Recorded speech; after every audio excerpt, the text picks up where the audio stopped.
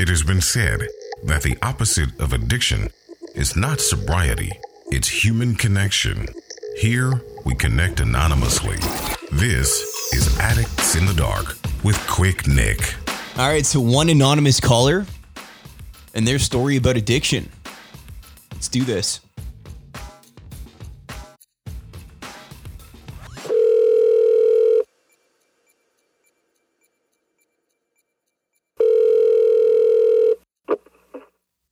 Addicts in the Dark. Hi, Nick. Hey, man. Thanks for calling. You got it. So, we've got 40 minutes for you to anonymously tell me your story about addiction. So let's just get going. What's your addiction? My addiction is sexual addiction. And, not to steal your thunder, but, there are many views so far as the validity of the addiction. But I can tell you firsthand, it's the real deal. I'm not an alcoholic nor a drug addict, but in my realm, sexual addiction is the real thing, and it's something that is rooted in my childhood. So that is my addiction. And right now, what stage of the addiction would you say you're at? Are you in recovery or in the heat of it? I'm a recovering addict. However, I've been down this road before, almost 10 years ago, where I attempted, to kid myself into believing that, reading a few treatment books would, give you enough traction to and mete out change. That didn't happen. It's, recovery is a day by day process, and I'm about 3 months into my legitimate recovery approach right now. So I would define myself as a recovering addict, taking this thing day by day. To mention that some might question the validity of an addiction like this, that might be because when often we're thinking about addictions that destroy people's lives, we're thinking about illicit substances. Fair point. So I guess maybe to help us understand, what are some of those things? What makes sex addiction so destructive? You name it, my friend. Massage parlors, strippers, prostitutes, drug addicts, ambling down the road, sexualizing people, not connecting with them as humanity, but as almost as if it's prey. It's awful, but everything was seen through the addictive lens. Even when it wasn't porn, it was something that was kind of suggestive. So it just corrupted my whole system, how I filtered, how I processed things. But tangibly speaking, yeah, a lot of it was porn. If it wasn't porn, sure, you can take that away from me. Again, it's just that obsessive recall of porn that I had seen, the fantasy, my fantasy world, my head. And that in itself just triggers masturbation. And of course, there's that neurological sort of response where it's a rush. And that is my parallel to perhaps drug addiction or alcoholism, where it's just that rush, the physiological rush. And I don't need a drug or alcohol. I mean, it's just within me, my fantasy world. It's that rush, that euphoria. So there's a lot of money, time spent, feelings hurt, relationships crushed, marriages broken as a result of my behavior. Yeah, those last couple you just mentioned, those are hallmarks of the destruction of so many addicts. And you mentioned that your unhealthy relationship with sex actually began when you were young. Yeah. There was some pretty significant sexual trauma in my childhood, and when one hears the term sexual trauma, they may lead to physical sexual abuse, and of course that's devastating in its own right. In my childhood, in my world, I was exposed to pornography at a very young age. That left an imprint on my brain, and I'm not a scientist by any stretch, but I can tell you that I can refer back to images that I've seen going back over 40 years in detail, even sounds, for example, from movies, images from magazines. So that really jumps out. I was also the object of many sexual dares and exploitation. Nothing in I can't say that I was raped, but I was certainly taken advantage of by older kids. And I didn't know how to process that, obviously, being a young person. So there's this very skewed meaning of sex. I have really never known healthy sexuality just based, on those reasons. And there are a few more episodes as well, but I would say that pornography, which is a monster in my life, it hasn't been over the past several months, but it's been a soul destroying exercise that I've known for 2 or 3 decades. If I'm ranking childhood trauma, one would think, well, it's somebody taking advantage of you. But as a child and not being able to process what you're seeing, explicit, just talking naked Playboy women, but full on sex, I was completely jolted and jarred, and it stained me. And I'm still grappling with that. And there are many other factors. But, that's where it started. And to go back to the beginning again about questioning the validity of something like this, that's the thing is sex is so primal. It's so innate for human beings. And you took it so far that something so natural became destructive. Absolutely. Yeah, you got it. And sure, you can just tame it down and say, yeah, I see a nice girl or whatever, nice woman, and she's looking hot. Well, what's the harm in sexualizing? Well, sure, if it's healthy, I suppose. But again, in my world, it just seems like it all ties into destruction. And when I say natural, I'm even talking about the more wholesome aspects of sex. Like you talked about objectifying, for example. I'll tell you straight up, if I were to watch too much porn in one day and then go on a date, game over. I'd have trouble looking that woman in the eye. I have trouble communicating, probably because I'd be objectifying her. And, it's interesting, your analogy is, or at least you're thinking hypothetically, is that day. If we can, amplify that to, you're spending weeks or months, in my case, years and decades, and you're priming yourself, you're conditioning yourself to look at that woman, less than what she deserves to be. And that's something that I've just spent too many years doing. And now it's hitting the reset button. And why is that? What was the rock bottom that you hit that made you want to hit the reset button? So, I worked at a very cushy government job for about a decade. And I thought I had it made. It was, but I knew I was just coasting. To me, it was a place where I could just sit, get through life, and fantasize. My MO was to meet as many women as possible, and to have as much sex as possible. And even if that wasn't the case, they were just objects for my fantasy. So, that was my purpose. That was my MO. Now, I met someone along the lines that had very similar tastes to me.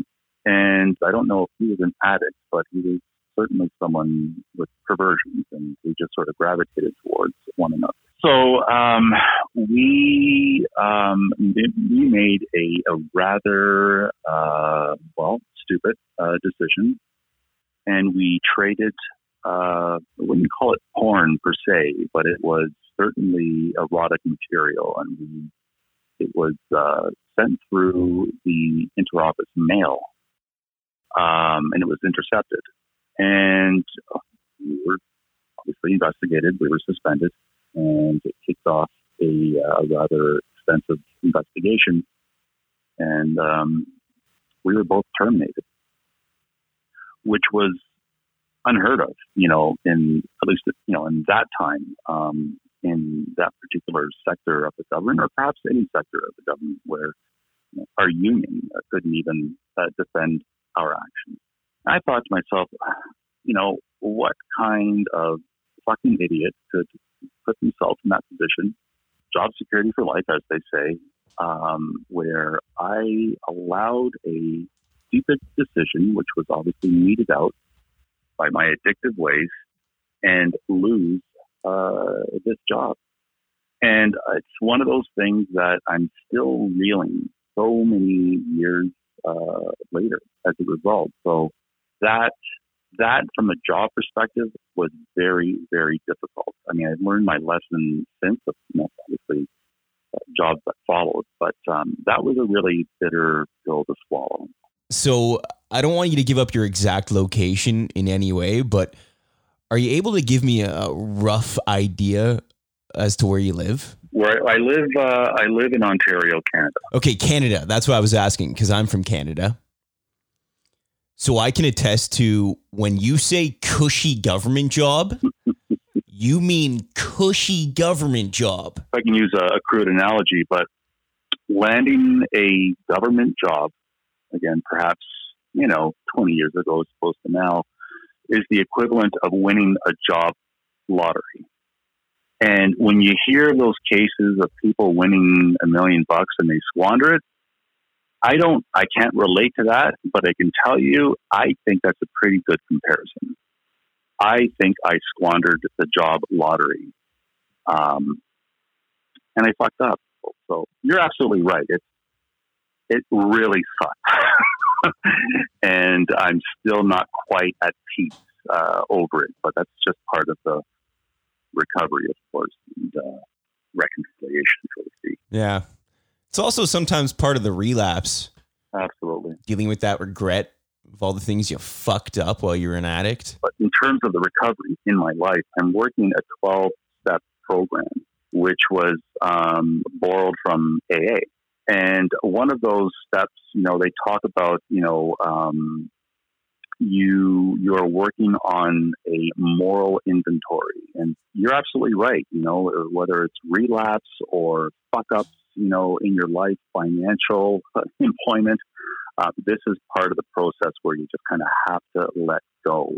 But of course, it's just a small piece to the recovery puzzle. But just to tie the bow on that, on the job thing, that was really, really tough because, and again, I'm looking in the rearview mirror, but if that hadn't happened, life would have been a little more comfortable for me right now. But I digress. And back to when that did all happen, or before it happened, rather, what about outside of work? You mentioned some crushed relationships. Yeah. So I married the wrong woman many years ago. She was a bit of a party animal, and I connected party animal with, she was a fiend, and I objectified her. I was very unfaithful to her. She had a problem with alcohol. I certainly had a problem with my sexual addiction. She was battling, and I would call it alcoholism, sure, my sexual addiction. And I was preaching from my ivory tower, saying she needed help. She needed intervention.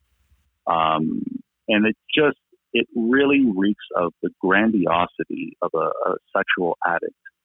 I was just so self-centered. I was objectifying this woman who, agreed to marry me. And no one forced the other person to get married, but it was a complete waste of our energies. She was shattered. I actually decided that we should just get divorced because my addict was just fed up. The addict couldn't deal with her feelings, couldn't deal with the fact that she was hurting. She was an alcoholic. And my addict, there was no humanity in my addict, just said, you know what, there's no time for this. Let's just move along. And that happened about the same time that I was turfed from that cushy government job. Those are just two sort of examples. Financially speaking, I mean, you can only imagine, and I've been part of my recovery, just, sort of counting the dollars and cents, not to mention the time, but I would estimate there has been well over tens and thousands of dollars spent on escorts, on strippers, massage parlors, subscriptions. And I'm still doing the tally. I'm, sort of conducting my own sort of moral and financial inventory. It's very, very difficult. Those are two major examples of how my addiction spiraled out of control in a short period of time I would say probably in my 30s. And here I am, in my late 40s. And, things don't stop. Things devolved, and it's a sad story. Well, it sounds like you're making peace with your past, and it also sounds like it's a much more invested recovery this time. Yeah, this is my second time in recovery, and it's funny. Not funny, but kind of is in hindsight. But after I lost my job, I just blamed everyone but myself, and it took me a couple of years to understand. And obviously, there were some people that were very instrumental in helping me understand that I just couldn't go on blaming the world, blaming society, my ex-employer. That I had to take, obviously, responsibility for my actions. So that took a long time. And that kicked off that sort of self-exploration period of, what this sexual addiction was all about. But didn't really dig into the childhood trauma at that point. And there's no way someone is going to recover if there's, that amount of sexual trauma. It has to be addressed. Painful process, but I think that's what someone would need to do in order to have any chance at recovering themselves properly. I talk to a lot of addicts, and 9 times out of 10, if I'm talking to an addict in recovery, much like you just did, they'll apologize for finding humor in their past. It's like if you were to tell a story to a bunch of friends about some dumb shit you did when you were a kid. You might have gotten arrested at the time, but looking back on it, it's funny to think about how your brain worked. Yeah. So what I'm saying is you don't have to apologize for finding humor in your past. I get it. A lot of addicts get it. So you've made peace with your past, but what about everyone else in your life? Yeah. So I have made, I wouldn't call them enemies, but I have been ostracized by quite a few people within my family and, circle of ex-friends, ex-co-workers that know of my struggles. And by the same token, I have been emboldened by, people that really are that important to me, that have always stuck by my side. And I can say that my siblings have been there for me. I have a very loving, supportive mother. She's older, absolute doll. And, obviously I'd be remiss if I didn't mention my wife. I don't know how, and a lot of people within my circles are sort of even not family per se, but just people saying, or just kind of aghast that, are you kidding me? She's stuck around. But she's incredibly supportive as well, because I don't know if we use the term mental health, but it's clearly a mental health issue that I've been struggling with. And a lot of people aren't comfortable with that term, when you throw around sexual addiction, but it is. And, people can argue about it, but again, I'm just speaking from my experience. So she's been there. She's been very supportive. So, the line's been drawn in the sand, but I've known that for quite some time, and I'm not concerned about people that won't or refuse to stand by my side. That's fine. I know I've really, if I've done any harm in life, most of the harm's been to myself. And a lot of people who stand back and shudder and say, "Oh, I can't be associated with that person, have to be perfect." And of course, I say that in jest, but there are a lot of people living, in shame and who are battling their own addictions or struggles and are afraid to come forward for, reasons of not wanting to deal with the same kind of shame or rebuke or, financial implications or job. I get that. Not everybody can come forward and deal with something that can be so hard, but something that catches up to you over time, and it certainly caught up to me. So, to get back to your question, I'm in a pretty good spot. right now. I mean, COVID obviously is awful for everyone. It's further isolating. It's affected my employment temporarily, but a bit of serendipity because I've been focusing on my treatment, which is great. So I can easily say that life sucks, but it certainly sucked a whole lot more 6 months ago. So I think I'm on the right track. It's good to hear you really do think it's for real this time. And considering you're so far into treatment, there's something that you might have realized this time around in treatment that I think sometimes takes addicts some time to realize, which is if you're an addict once, you're actually an addict for life. You got it. And the shittiest part about that, the shittiest part of being an addict for life is whatever you're addicted to, there's a good chance, whatever it is, illicit substance or not, that thing is on this earth to be enjoyed. And to me, that's always felt really unfair. It's unfair to be an addict for that reason. But at the same time, there's a lot of things in our world that are unfair. It's unfair when a child gets born into poverty. It's unfair to get diagnosed with a terminal illness at a young age. It's unfair to be born with a disability. And I'm not saying it's on the same level as any of those examples, but it's also unfair to be an addict. Well put.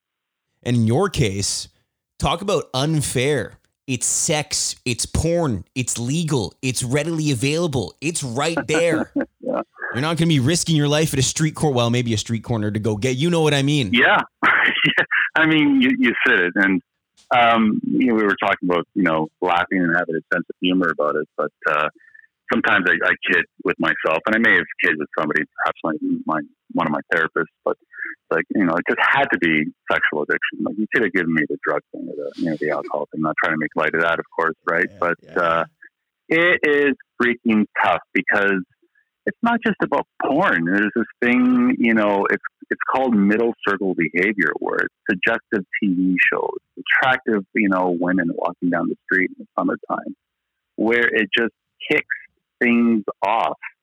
And, and there's the associations, of course, driving by, these rub and tugs, massage parlors, even, it's just hard to shut it off, because you're absolutely right. You're always an addict. You just have to sort of, you have to redefine how you look at things. And it just goes back to your your value system, your belief system, how you perceive yourself, dropping the self-hatred, dropping the resentment, going through the inventory. So it is a freaking laborious process. But the end goal is, and I'm not speaking for all sexual addicts, but if you can some way, somehow attain healthy sexuality, then that's the greatest thing ever. Perhaps one day, I don't think so in my case, maybe I can look at porn, with my partner and enjoy it in a healthy way. I don't think so, but it just depends on what's realistic to the sexual addict. But you're right. It's like, it just had to be porn, it just had to be, whatever, strippers, exotic dancers, whatever you want to call them. But it's a tough pill to swallow, but as you say, it's all about perspective. There are people, battling for their lives, children that don't have, what we have in Western civilization. So, you just got to be meek about it. It's interesting you say that, because often when addicts are in recovery or when they're seeking recovery, they're asked if they want a relationship with whatever they're addicted to, a healthy relationship with whatever you're addicted to. In your case, it's everywhere, whether you want it to be or not. So you're unlikely to just rid yourself of it. Yeah, no, that's very well put. I mean, I don't want to simplify alcoholism or drugging, but I guess the simplicity in abstaining is don't do drugs, don't drink. In the case of sexual addiction, I'm just using porn as just one example. But in our world, in the sex addict world, you have to have boundaries. I don't want to sort of go too far off the deep end with recovery tools in my community, but we have this thing called the 3 circles. Within these 3 circles, you have an inner circle, you have a middle circle, and an outer circle. outer circle behavior is everything that's positive in terms of reconstructing yourself, be it prayer, meditation, reading, writing, so on and so forth. Middle circle is slippery sort of behavior, as I was alluding to earlier, suggestive TV shows, fantasizing, gawking at women for more than, say, 5 seconds. Slippery meaning, where does it slip into? Well, it slips into your inner circle. My inner circle, obviously, pornography, unhealthy masturbation. So in the addict's world, if you're working these circles, you're defining your boundaries. You're defining where you can and where you can't go. So, but, it's a moving target sometimes because, you have to avoid the inner circle to maintain sobriety, but you're hanging out in the middle circle. And that in itself could be an exercise in soul destruction. So it is just fucks with your head. It really, really does. But there are a lot of parameters and a lot of emotional honesty when working these circles, which parallel the 12 steps as well. There's just a lot of rules. And at the end of the day, you really have to be, again, emotionally honest about how you want to progress. So the concept of boundaries and rules are super, super strict and must be abided to if you want to, gain some traction in recovery. That must be so tough. All addicts have triggers, and the amount of triggers that you must have as a sex addict in our society is overwhelming to think about. Yeah, triggers. Good word. Triggers. I'm flipping channels. At this point, I can't even watch TV. I don't. That's what I was thinking. I can't. I've canceled Netflix. I don't watch YouTube. I've got to say, it's going to sound, a little bit odd, but we have Stingray music channels. So what I do is, just so I can say I've got the tube on, I listen to, new age sort of tranquility kind of music and, read, write. I know it sounds really banal, but that's kind of getting me through because if I'm flipping channels, you're sure as hell going to find something suggestive, and I really don't need that. So I'm actually, in a weird way, kind of glad that we're into the fall and, those hot summer days are behind us. Yeah, those hot summer days when your head is on a swivel. Oh, geez. It was really tough, at the gym. Because obviously fitness nutrition is a big part of recovery as well, even if it's not your thing. But yeah, the triggers are everywhere, but you just have to be hyper conscious of your thoughts at all times. It's really freaking unnerving, but it's almost like you're in kindergarten. You're just checking your thoughts. Is this right? Is this wrong? It's your value system. So I guess getting back to levity and having a sense of humor, you kind of have to chuckle about it, because you'll probably drive yourself mad, for other reasons. So, triggers.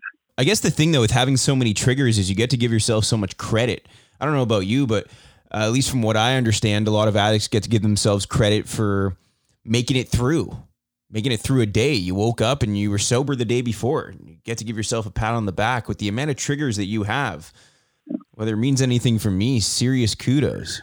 Well, it'd be great to give yourself a pat on the back. Like, every time you're, not checking out, the hot girl crossing the street and you're not staring at it more than 3 seconds, but it doesn't really work that way. But the thing that we do is, you got to be gentle and you got to be kind to yourself. And again, have some sort of levity and sense of humor about it. So what we do is we just split it. And it's not very cliche, but it's one day at a time. And, within our fellowship, we have an expression. It's called Happy 24, obviously relating to 24 hours, in the day. So milestones are a big deal. Again, I don't have exposure to AA or Drug Addicts Anonymous, but, I'm assuming it's comparable. But sobriety is the key. So every day that goes by, you're counting your sobriety. And if you're abstaining from the inner circle behaviors, which I alluded to earlier, well, that counts as a day of sobriety. So as I was mentioning to you earlier, I'm 4 months into it. It doesn't mean I'm 4 months sober, but there are people within some of the fellowships that I attend either via Zoom due to COVID or sometimes in person, that have 30 years of sobriety. Now, that can mean abstaining from sex altogether. And that's not my goal, my friend. But, it depends on what, your, how you conceptualize sobriety and healthy sexuality. But it's crazy, and talk about a person that deserves, a medal.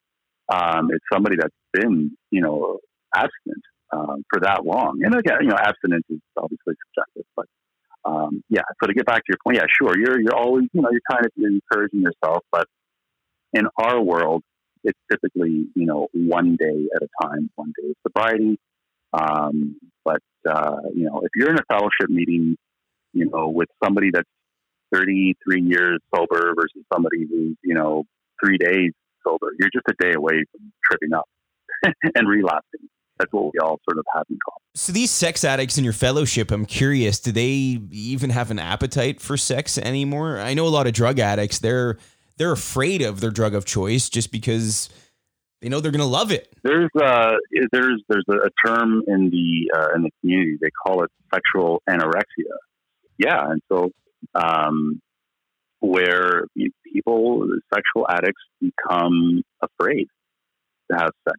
And perhaps it's because, they might relapse or they just don't like the idea or their experience of being intimate, with their partners. So it's not anorexia in its, literal sense, but, and so perhaps that ties into abstinence. I don't know. It's a little too heady for me to understand, but, I get what you're saying. There's no doubt that sobriety, like 100% sobriety, is spiritual. I'd imagine complete abstinence just as spiritual. I've actually, I've found God once again, but I've also, I'm dabbling with Buddhism. I'm incredibly introspective. I'm spiritual. I'm mystical. So, and if somebody wants to, if an atheist wants to come along and say, hey, that's a bunch of, bunk, it's like, no, that's fine. Smile, and it's working for me. It has been. I feel a presence.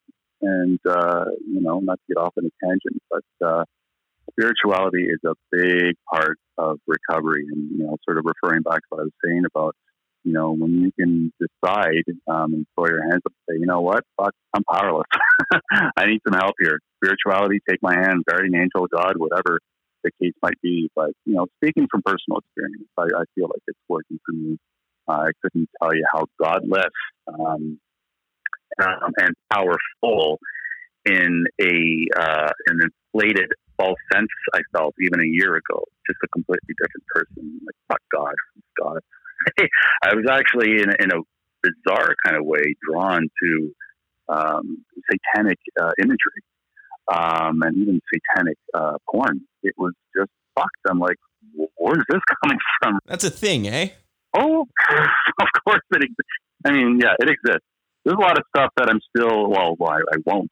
I won't get to the bottom of it, not anymore, but there's a lot of stuff where I'm like shaking my head, like, are you kidding me? Like, there's a niche for that. But yeah, it's out there and I'm drawn to it. I don't really want to understand why, but, I don't know, not to get into the whole God Satan thing, but that's just backing up a bit. I think spirituality and, God fullness, whatever, someone's conception is of that's perhaps going through recovery is a big deal. Back to the Satan porn thing. It's not weird that you liked it or watched it. It's weird that somebody made it for somebody. Right. Somebody had to conceptualize that. I don't think you can. Yeah. You didn't come up with that. And I've been looking for this. No, I didn't know. No, not at all. It's those damn logarithms, or what are they? Algorithms. Algorithms, yeah. Yeah. So even though we're in the midst of a pandemic, because you've been working so hard in your recovery, by the sounds of it, things are actually looking more hopeful for you than maybe they have been ever before in your adult life. Yeah, I would say so. I have a lot to worry about realistically, as a lot of us do. But man, I'm just trying to keep things simple. When you're in recovery, your recovery is number one. And, it's going to sound a bit maybe insensitive to say, but, sometimes recovery is more important than family. And hard to say that because family is supportive for the most part. You got to keep your eye on recovery, and I've been doing that on a day in, day out basis. Again, emotional honesty are those key words. So I think things are, I'm feeling better about myself because, again, I'm emotionally honest about it, putting recovery first. And,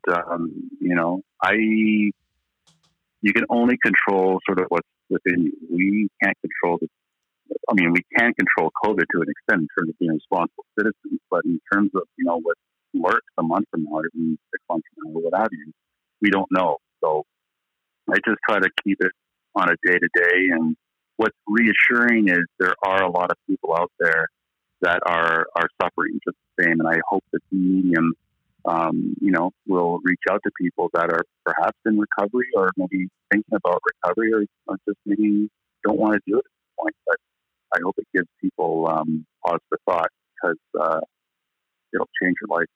Have you ever told this story? I know there are a lot of people in your life who know about some of your struggles and know what you've gone through, but have you ever gone this in depth? I would say no. I would say no. I've obviously gone into depths with my therapist, who is a sex therapist.